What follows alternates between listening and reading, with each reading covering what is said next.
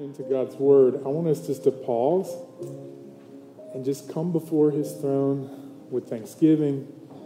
Sometimes it takes a minute just to get into the room.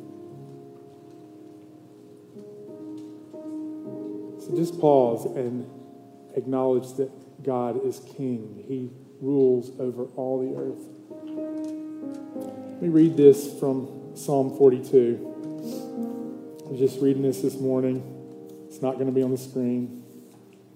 It says this. As a deer pants for flowing streams, so pants my soul for you, O God. My soul thirsts for God, for the living God. When shall I come and appear before God? My tears have been my food, day and night, while they say to me all day long, where is your God? These things I remember as I pour out my soul, how I would go with the throng and lead them in procession to the house of God with glad shouts and songs of praise, a multitude keeping festival. Why are you cast down, O my soul? Why are you in turmoil within me? Hope in God, for I shall again praise Him, my salvation and my God. Let's just pause for a moment and acknowledge our hunger for God, our need for Him to satisfy us. Maybe you come into this space feeling the crushing weight of everything that was behind you, or just to get into the space this morning felt like a huge weight. So let's just pause and confess our need for God and how graciously He's provided for all of our needs through His Son, Jesus. Bow your head for a moment and just confess your need, your thirst, your desire to see Him and to know Him.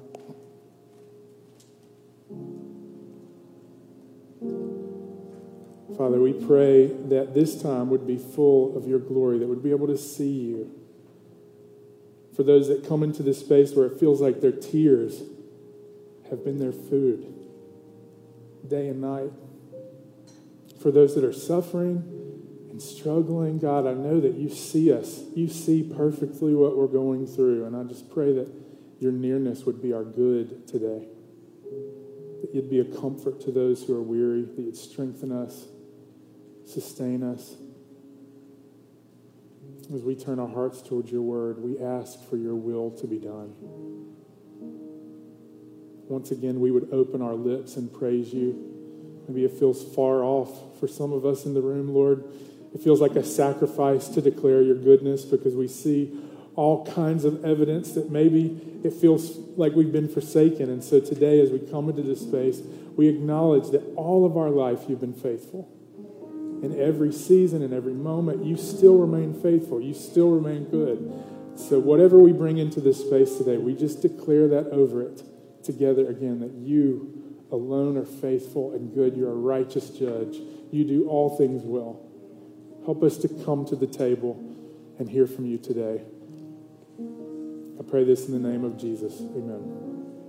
Now, if you have a copy of God's Word today, we're going to be in Genesis chapter 6. That's where we're going to be in just a moment. If you're a visitor today, we want to welcome you and let you know that there's a card in the seat back in front of you. Even if it's not a visit for you, and you'd like to let us know about a prayer request, we'd love for you to fill this out. Drop it in the give boxes to the right and to the left of the doors on your way out, and we'll contact you in a respectful way.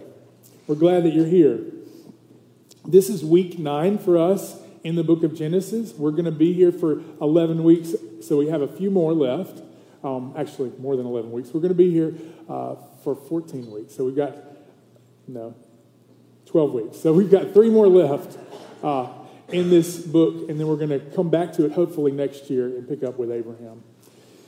And so we've been walking through the beginning narrative of who God is and how He created the world, how He created it with purpose to glorify Him. And today we get to a story that seems puzzling that we would decorate kids' rooms with it. It's pretty gruesome, right? That God is about to walk through in Noah what happens to all of His creation. He kind of starts over and undoes what has already been done, but not completely. So as we come to this passage today, I'm asking that you'd ask God with us to speak to us again. That our hearts would be tender towards what he has to say to us. We believe that his word is our authority and rule. So we come asking God to instruct us. Let's start in verse 5, and then we'll read through it and pray again. The Lord saw that the wickedness of man was great in the earth, and that every intention of the thoughts of his heart was only evil continually. And the Lord regretted that he had made man on the earth, and it grieved him to his heart. So the Lord said, I will blot out man whom I've created from the face of the land, man and animals and creeping things and birds of the heavens, for I am sorry that I've made them. But Noah found favor in the eyes of the Lord. These are the generations of Noah. Noah was a righteous man, blameless in his generation. Noah walked with God, and Noah had 3 sons, Shem, Ham, and Japheth. Now the earth was corrupt in God's sight, and the earth was filled with violence. And God saw the earth, and behold, it was corrupt, and all flesh had corrupted their way on the earth. And God said to Noah, I've determined to make an end of all flesh, for the earth is filled with violence through them. Behold, I will destroy them with the earth. Make yourself an ark of gopher wood. Make rooms in the ark, and cover it inside and out with pitch. This is how you are to make it. The length of the ark, 300 cubits. Its breadth, 50 cubits. And its height, 30 cubits. Make a roof for the ark, and finish it to a cubit above. And set a door of the ark in its side. Make it with lower, second, and third decks. For behold, I will bring a flood of waters upon the earth to destroy all flesh in which the breath of life under heaven. Everything that is on earth shall die. But I will establish my covenant with you. You shall come into the ark, you and your sons and your wife, and your sons' wives with you. And of every living thing of all flesh you shall bring 2 of every sort into the ark to keep them alive with you. They shall be male and female, of the birds according to their kinds, and of the animals according to their kinds, of every creeping thing of the ground according to its kind. 2 of every sort shall come in to you to keep them alive. And then in verse 21, also take with you every sort of food that is eaten and stored up. It shall serve as food for you and for them. Noah did this. He did all that God commanded him. This is the word of the Lord. Thanks be to God. Let's pray together. Father, thank you for this, your word. I pray that it would instruct us, that we would see just how you look at creation, your heart grieved over sin, and your plan and promise of salvation. I pray this in the name of Jesus. Amen. One of the questions that I've been asking this week, both of myself and of things that I'm reading, is what makes a good judge? In fact, I asked a lawyer on my way in, what makes a good judge? A lot of times we would think whatever we think about a judge would depend on which side of the law that we're on, right? If we're hoping he'll be gracious, we're hoping he'll be stern with those who've offended us. But what makes a good judge really depends on what God says about himself and a judge in the scriptures. Thinking clearly about God as a judge over mankind can be a challenge for us. It's offensive to our sensitivities many times. But this moment in creation's history, when God makes it clear that he occupies this role over all of creation, that he can look at it and declare what's good and what's right, what's sinful and corrupt. And throughout God's word, there's many ways in which God sets himself up as a judge. It's not just in the Old Testament, in the New Testament as well. J.I. Packer described these 4 qualities about a biblical judge. What is it? Now, I'm summarizing, okay? This is in knowing God. He says, number 1, they have authority. They have the right to declare that something is good or bad. Number 2, they have to be good according to these rules. Number 3, they're wise. They have wisdom to discern the truth about what's good and evil. And number 4, they have the power to execute a sentence over what they've declared good and evil. God is all these things. Though he's not referred to as a judge here explicitly, we can see throughout this passage that God is just, he's merciful, and he's a righteous judge. So what does it tell us about him? There's a few things that I want to observe from this text. There's more than this going on, but these are a few things. First, what's the setting of what's happening? The corruption of sin. And we're going to look at the faith of Noah. And last, we're going to consider what does God's heart look like throughout this passage. So pray with me as we look through them. First, the corruption of sin. The corruption that had started in chapter 2 and 3, where they're tempted in chapter 3, where they're tempted and they take the fruit, began to corrupt all things. All of creation became more and more and more bad. There's anger and bitterness and jealousy. By the time we get to Abel and Cain, one murder led to a continual state of violence. Throughout this passage, it says that he observed it, and it was not just corrupt, but all kinds of violence had fallen out. Not only the ground was being corrupted by sin, and they were toiling over it, but the human race was becoming more and more wicked. Wickedness was great on the earth. The ways in which they were rebelling against God was getting more and more creative. First, they just took the fruit. Now there's lots of things happening. The thing I want you to see is God is not absent from it as he observes it. Look again at verse 5. The Lord saw that the wickedness of man was great in the earth, and that every intention of the thoughts of his heart was only evil continually.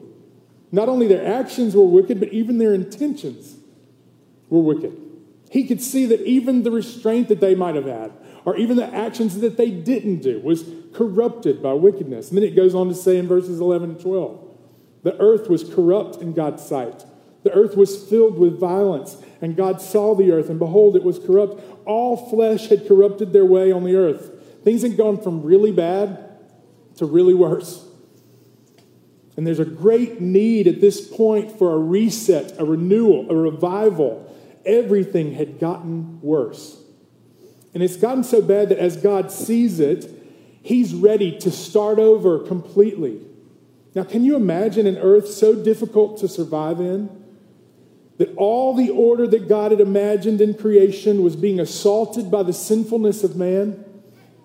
When we look at God and his holiness, if we're not given to avoidance, we can also see the depth and the darkness of our own sin. And maybe even in this cultural moment that we're in today, that there's so many ways that God's design has been corrupted. In so many ways, when it feels like, when in Rome, we just do as the Romans do, right? We look at the culture around us and say, hey, if this is how it goes, maybe this is how we go. Or the proverb, we must howl when we're among wolves. In a lot of ways, this is how we see the world around us. We've adjusted God's design to fit what we see as normal. There's even a way to be in the world and still, is there a way to be in the world and still be salty or have the aroma of Christ? That's the question that I bring to this. It's a question that maybe some of you are having today. Like, how do you even live in a world that seems like everything is going away from the ways of God? So how do we do it? Now, there's some examples from Noah's life, but ultimately, as we transition to looking at Noah, I want to start in Hebrews 11 because in this hall of faith, in this passage, it describes why this man, Noah, had favor with God. Why was he righteous? Why was he blameless? How did his life look different in the midst of a corrupt place? And it says this in Hebrews 11:7. By faith, Noah, being warned by God concerning events as yet unseen, in reverent fear constructed an ark by the saving of his house, for the saving of his household. By this, he condemned the world and became an heir of the righteousness that comes by faith. So what's the thing about Noah? It comes back again to faith, which we talked about last week with Abel. What made his offering acceptable to God? It was because he had faith. The only way that any of us would stand blameless or righteous before God, the only thing that counts unto him as pleasing or meritorious is our faith in what he's doing and who he is. And so, who's this character? I want to walk through who this man is, Noah. First, a few things in this passage in Hebrews. It says this: he was warned by God concerning events as yet unseen. There's some degree to which he had never seen anything like what God was describing to him. Doesn't necessarily mean that it never rained, but he had never seen it flood. No one's ever seen it before. No one's ever seen it since in the way that Noah was about to see it. And he heard God's declaration of judgment, and he acted upon it. He demonstrated faith because he believed in things that were yet unseen. He hadn't seen what God was describing, and he acted anyway. His obedience, his action came from this reverent fear. Now, fear is not always a bad thing. In fact, all throughout the scriptures, it describes fear as the beginning of wisdom. It's the beginning of our hearts being turned towards God. There has to be this reverent fear. It's not being afraid of God. It's saying, I have a reverence. The right way to fear God is acknowledging that God is great, that he's in the heavens, and that he does as he pleases. He acts righteously. And with this kind of reverence and awe for God, Noah begins to act.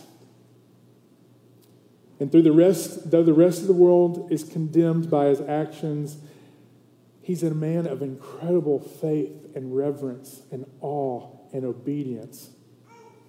And it didn't come easy to him either. You guys know who Noah's father was? He's Lamech, the guy that Cain fathered, great grandson of Cain.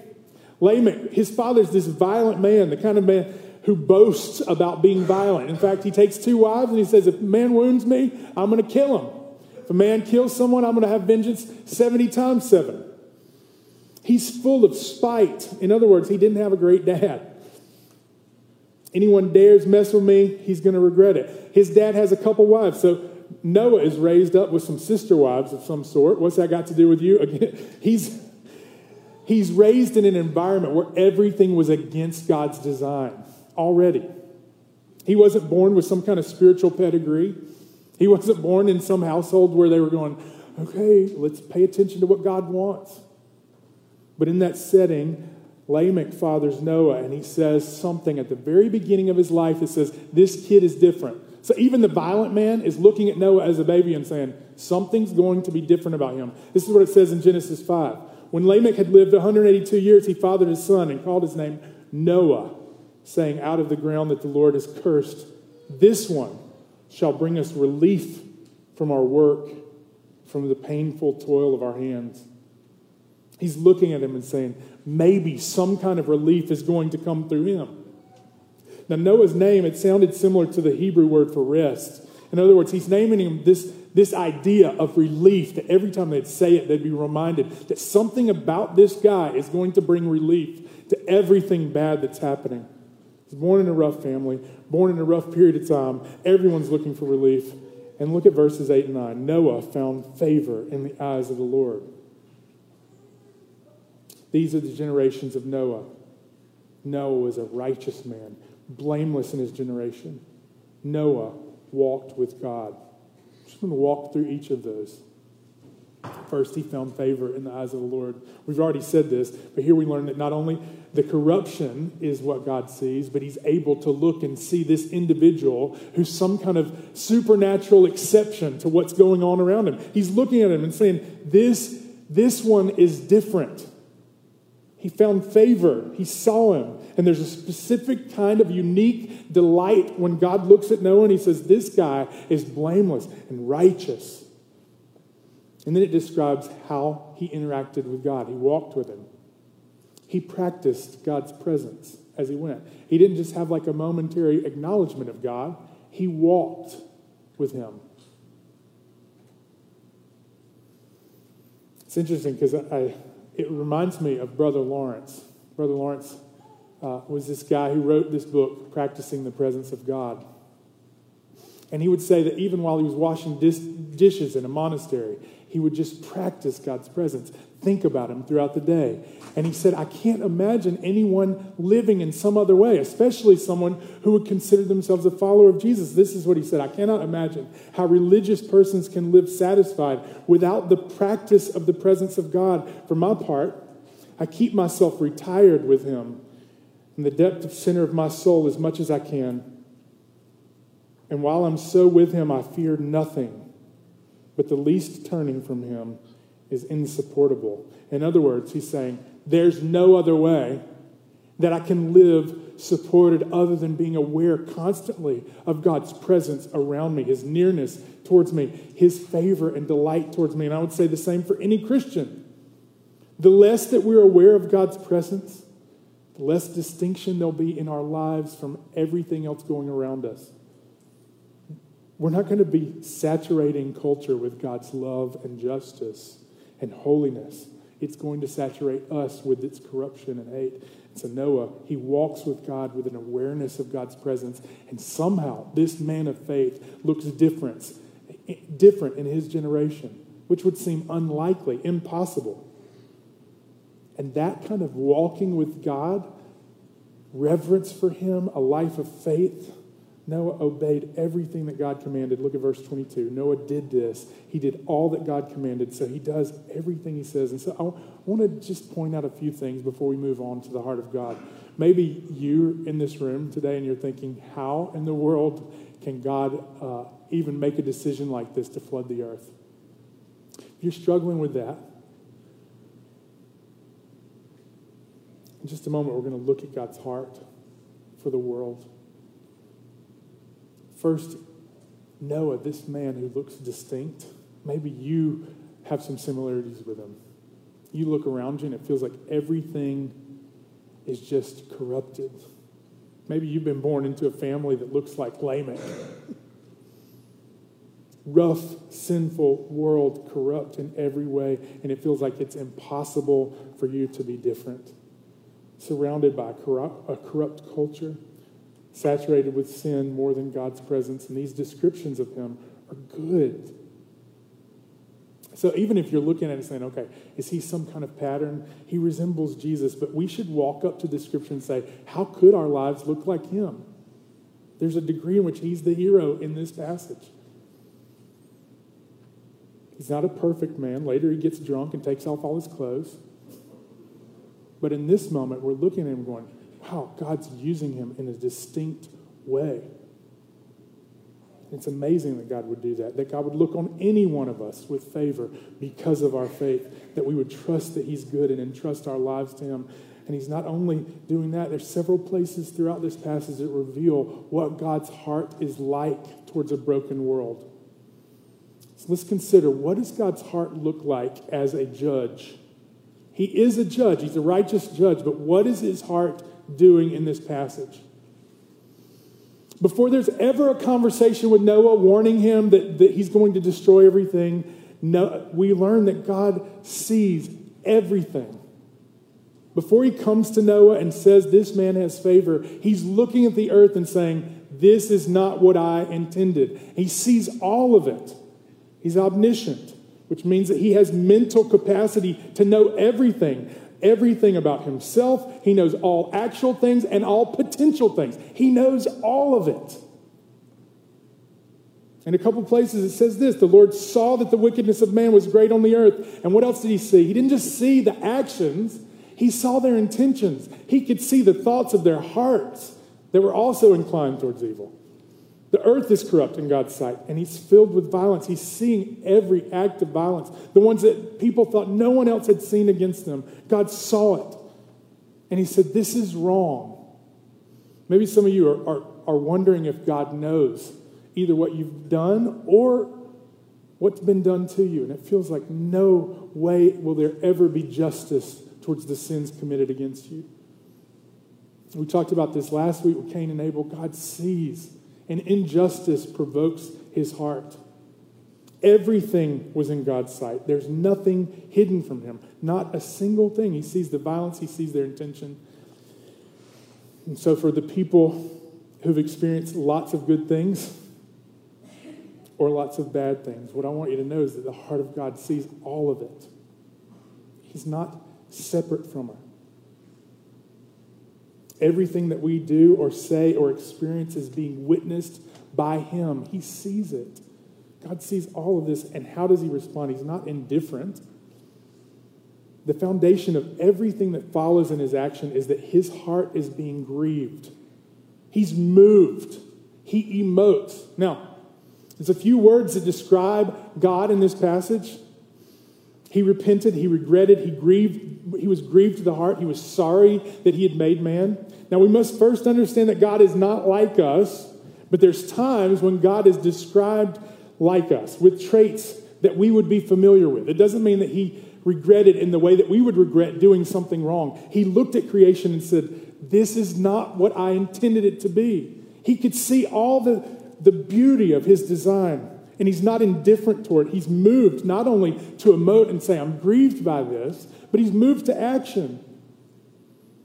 The world is corrupt, and the actions and tensions are corrupt, and he sees all these things getting worse, and he's moved, not just in his heart, but to action.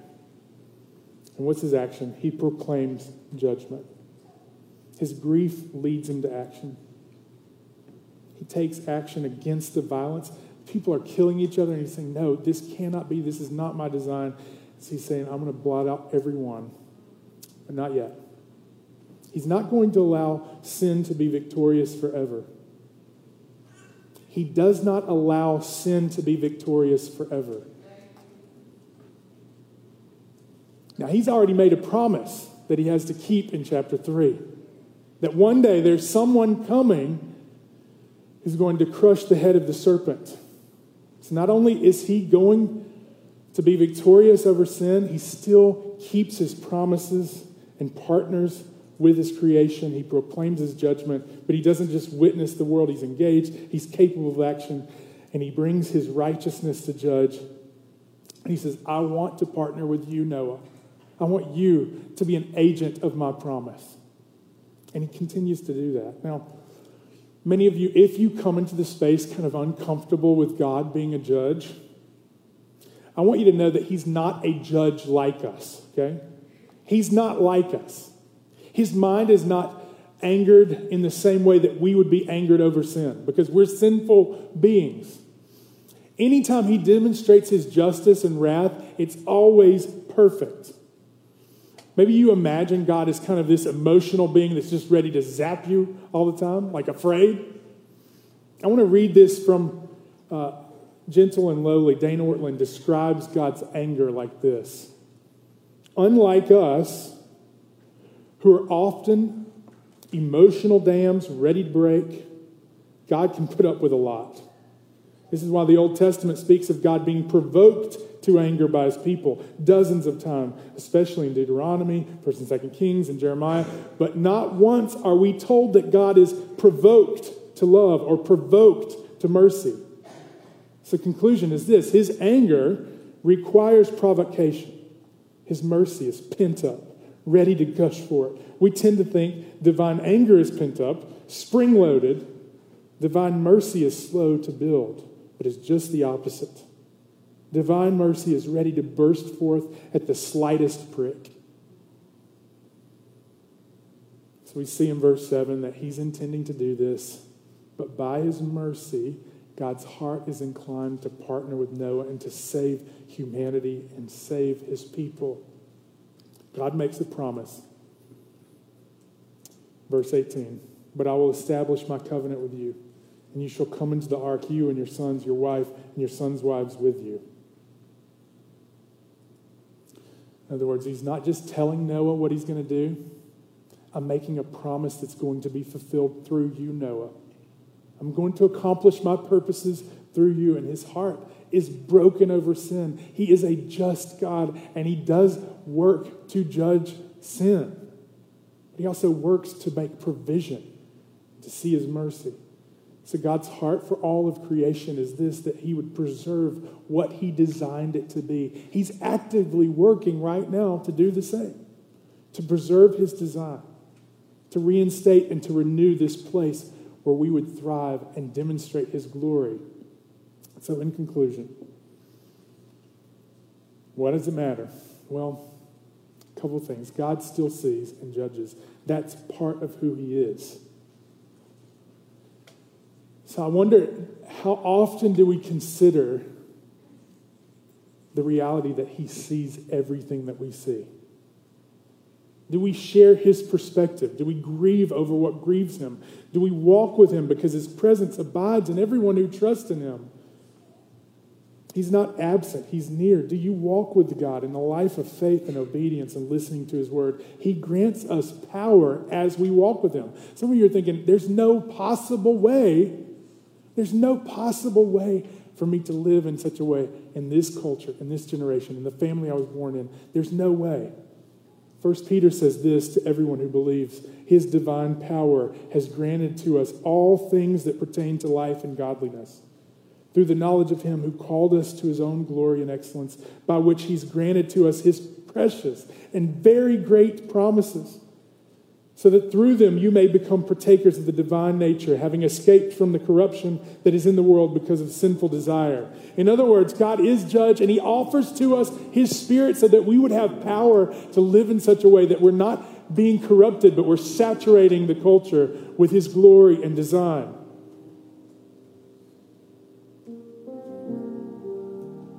And God not only sees, but he judges. There is no one in this room to which God is neutral. Jesus is not neutral towards the world. The corruption around you, inside of him, inside of you, he's not indifferent to that. He's not indifferent to what he sees. He's moved by it. We can't do away with it. We can't do away with this idea that God himself is a judge. Even if we're uncomfortable with it, we don't like to think about it. The only way that we can become comfortable with this reality is that we know Jesus. And Jesus himself said that he was a judge. In the Gospel of Matthew, he said this: the Son of Man comes in his glory. When I come into my glory, all the angels with him, then he will sit on his glorious throne. And what will it be like? Before him will be gathered all the nations, and he will separate people one from another as shepherd separates the sheep from the goats. And he'll place the sheep on his right, the goats on his left, and the king will say to those on his right, "Come, you who are blessed by my Father, inherit the kingdom prepared for you from the foundation of the world." And in the same way that God warned Noah, Jesus warns his audience, saying, hey, there's a day coming where there's going to be judgment. And it really matters what you think about this. So what's the promise? It's not just that God will judge, but that he'll make provision for everyone who trusts in him. Again, from Gentle and Lowly. Sorry, it's just a great book. If we never come to him, we'll experience a judgment so fierce it will be like a double-edged sword coming out of his mouth at us. That's from Revelation. If we do come to him, as fierce as his lion-like judgment would have been against us, so deep will his lamb-like tenderness for us. We'll be enveloped in one or the other. To no one will Jesus be neutral. So the way that we look forward to this kind of judgment is to know that God's anger and wrath and justice has been settled for us through the cross. We live in this place where God sees us. He knows better than we even know ourselves. We don't even know the degree to which our sins would offend him. We don't even know that. But he sees it perfectly, and he offers us a promise and provision through Christ. Packer talks about God's judgment in this way. He says, we live under his eye. He knows our secrets, and on Judgment Day, the whole of our past life will be played back, as it were, before him and brought under his review. If we know ourselves at all, we know we're not fit to face him. What then are we to do? The New Testament answer is, call on the coming judge to be your present Savior. As judge, he is the law, but as Savior, he's the gospel. Run from him now, and you'll meet him as a judge then, and without hope. Seek him now, and you will find him. For he that seeketh findeth, and you will then discover that you're looking forward to that future meeting with him with joy, knowing that there's now no condemnation for those who are in Christ Jesus.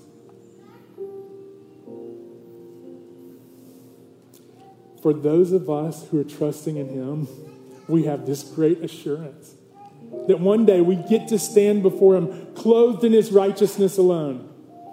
Rock of Ages says this: Rock of Ages, cleft for me, let me hide myself in thee. Let the water and the blood from my wounded side which flowed be for sin the double cure. Save from wrath, make me pure. And then it goes on to say this: while I draw this fleeting death, looking forward to death, while I draw this fleeting breath, when my eyes close in death, when I soar to worlds unknown and see thee on thy judgment throne.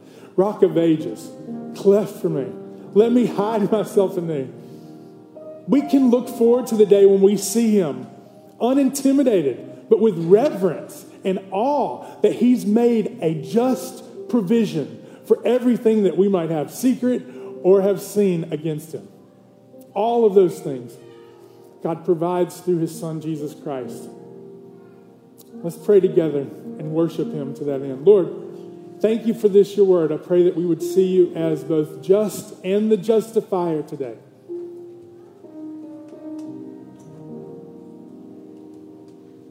Lord, we confess, and not just our generation is corrupt, but we know it in our hearts.